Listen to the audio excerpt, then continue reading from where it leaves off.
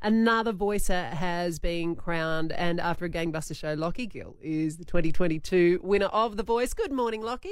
Good morning. How are we going? I'm good. Congratulations. How does it feel, I guess, the morning after now that everybody knows? Oh, it was incredible. Last night was something super special. I watched it with all my fam and friends and just to experience it all with them. It was just, incredible. So just explain to everybody, essentially what they did to allow the voting and for it all to happen is that they actually recorded 4 different endings, didn't they? Yeah, exactly right. Yeah, recorded different endings. So I lost 3 times and won one.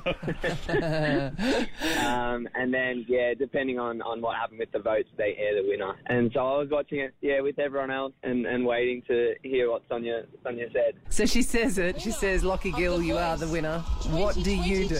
Is Lachie Gill. I think I heard the L of my name and I just got swamped by all my family and friends. I think I've got bruise on my head. I think someone's jumped on my head. It was all happening.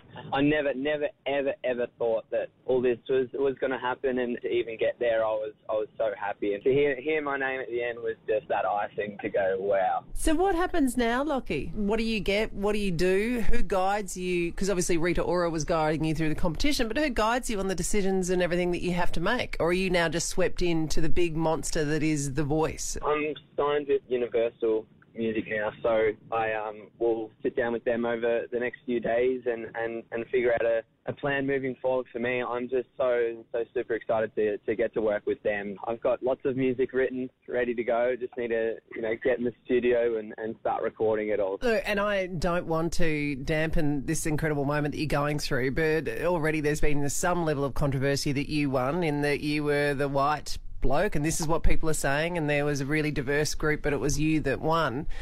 Do you even pay attention to that, or how do you answer to that? I know what us as a top 4 were. We got on a FaceTime call before the show even aired, or the 4 of us, me, Jordan, Faith and Tando, and we just said to each other, no matter what, we're so proud of each other and we're all deserving to be there. And it would have been the exact same conversation if one of them, were to be the winner. Faith, Tando and Jordan are going to do amazing things, and they've got my support all the way. Well, I tell you what, I can't wait to see what you do next. What you might be putting the footy boots back on or going back into PE or anything like that for a time? The footy boots, they're in the bin those times. Very cool. Hey, now, and just quickly, is Rita Ora as nice as she seems? Oh, she is an absolute legend.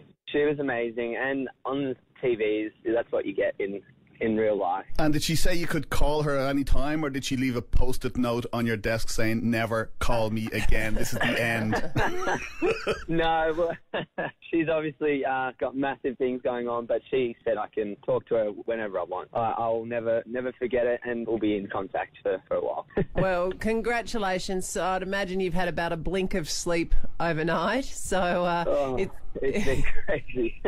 It's going to be a big day for you. Really appreciate you taking the time to have a chat with us. No, thank you so much for having me. The Ali Clark Breakfast Show on Mix 102.3.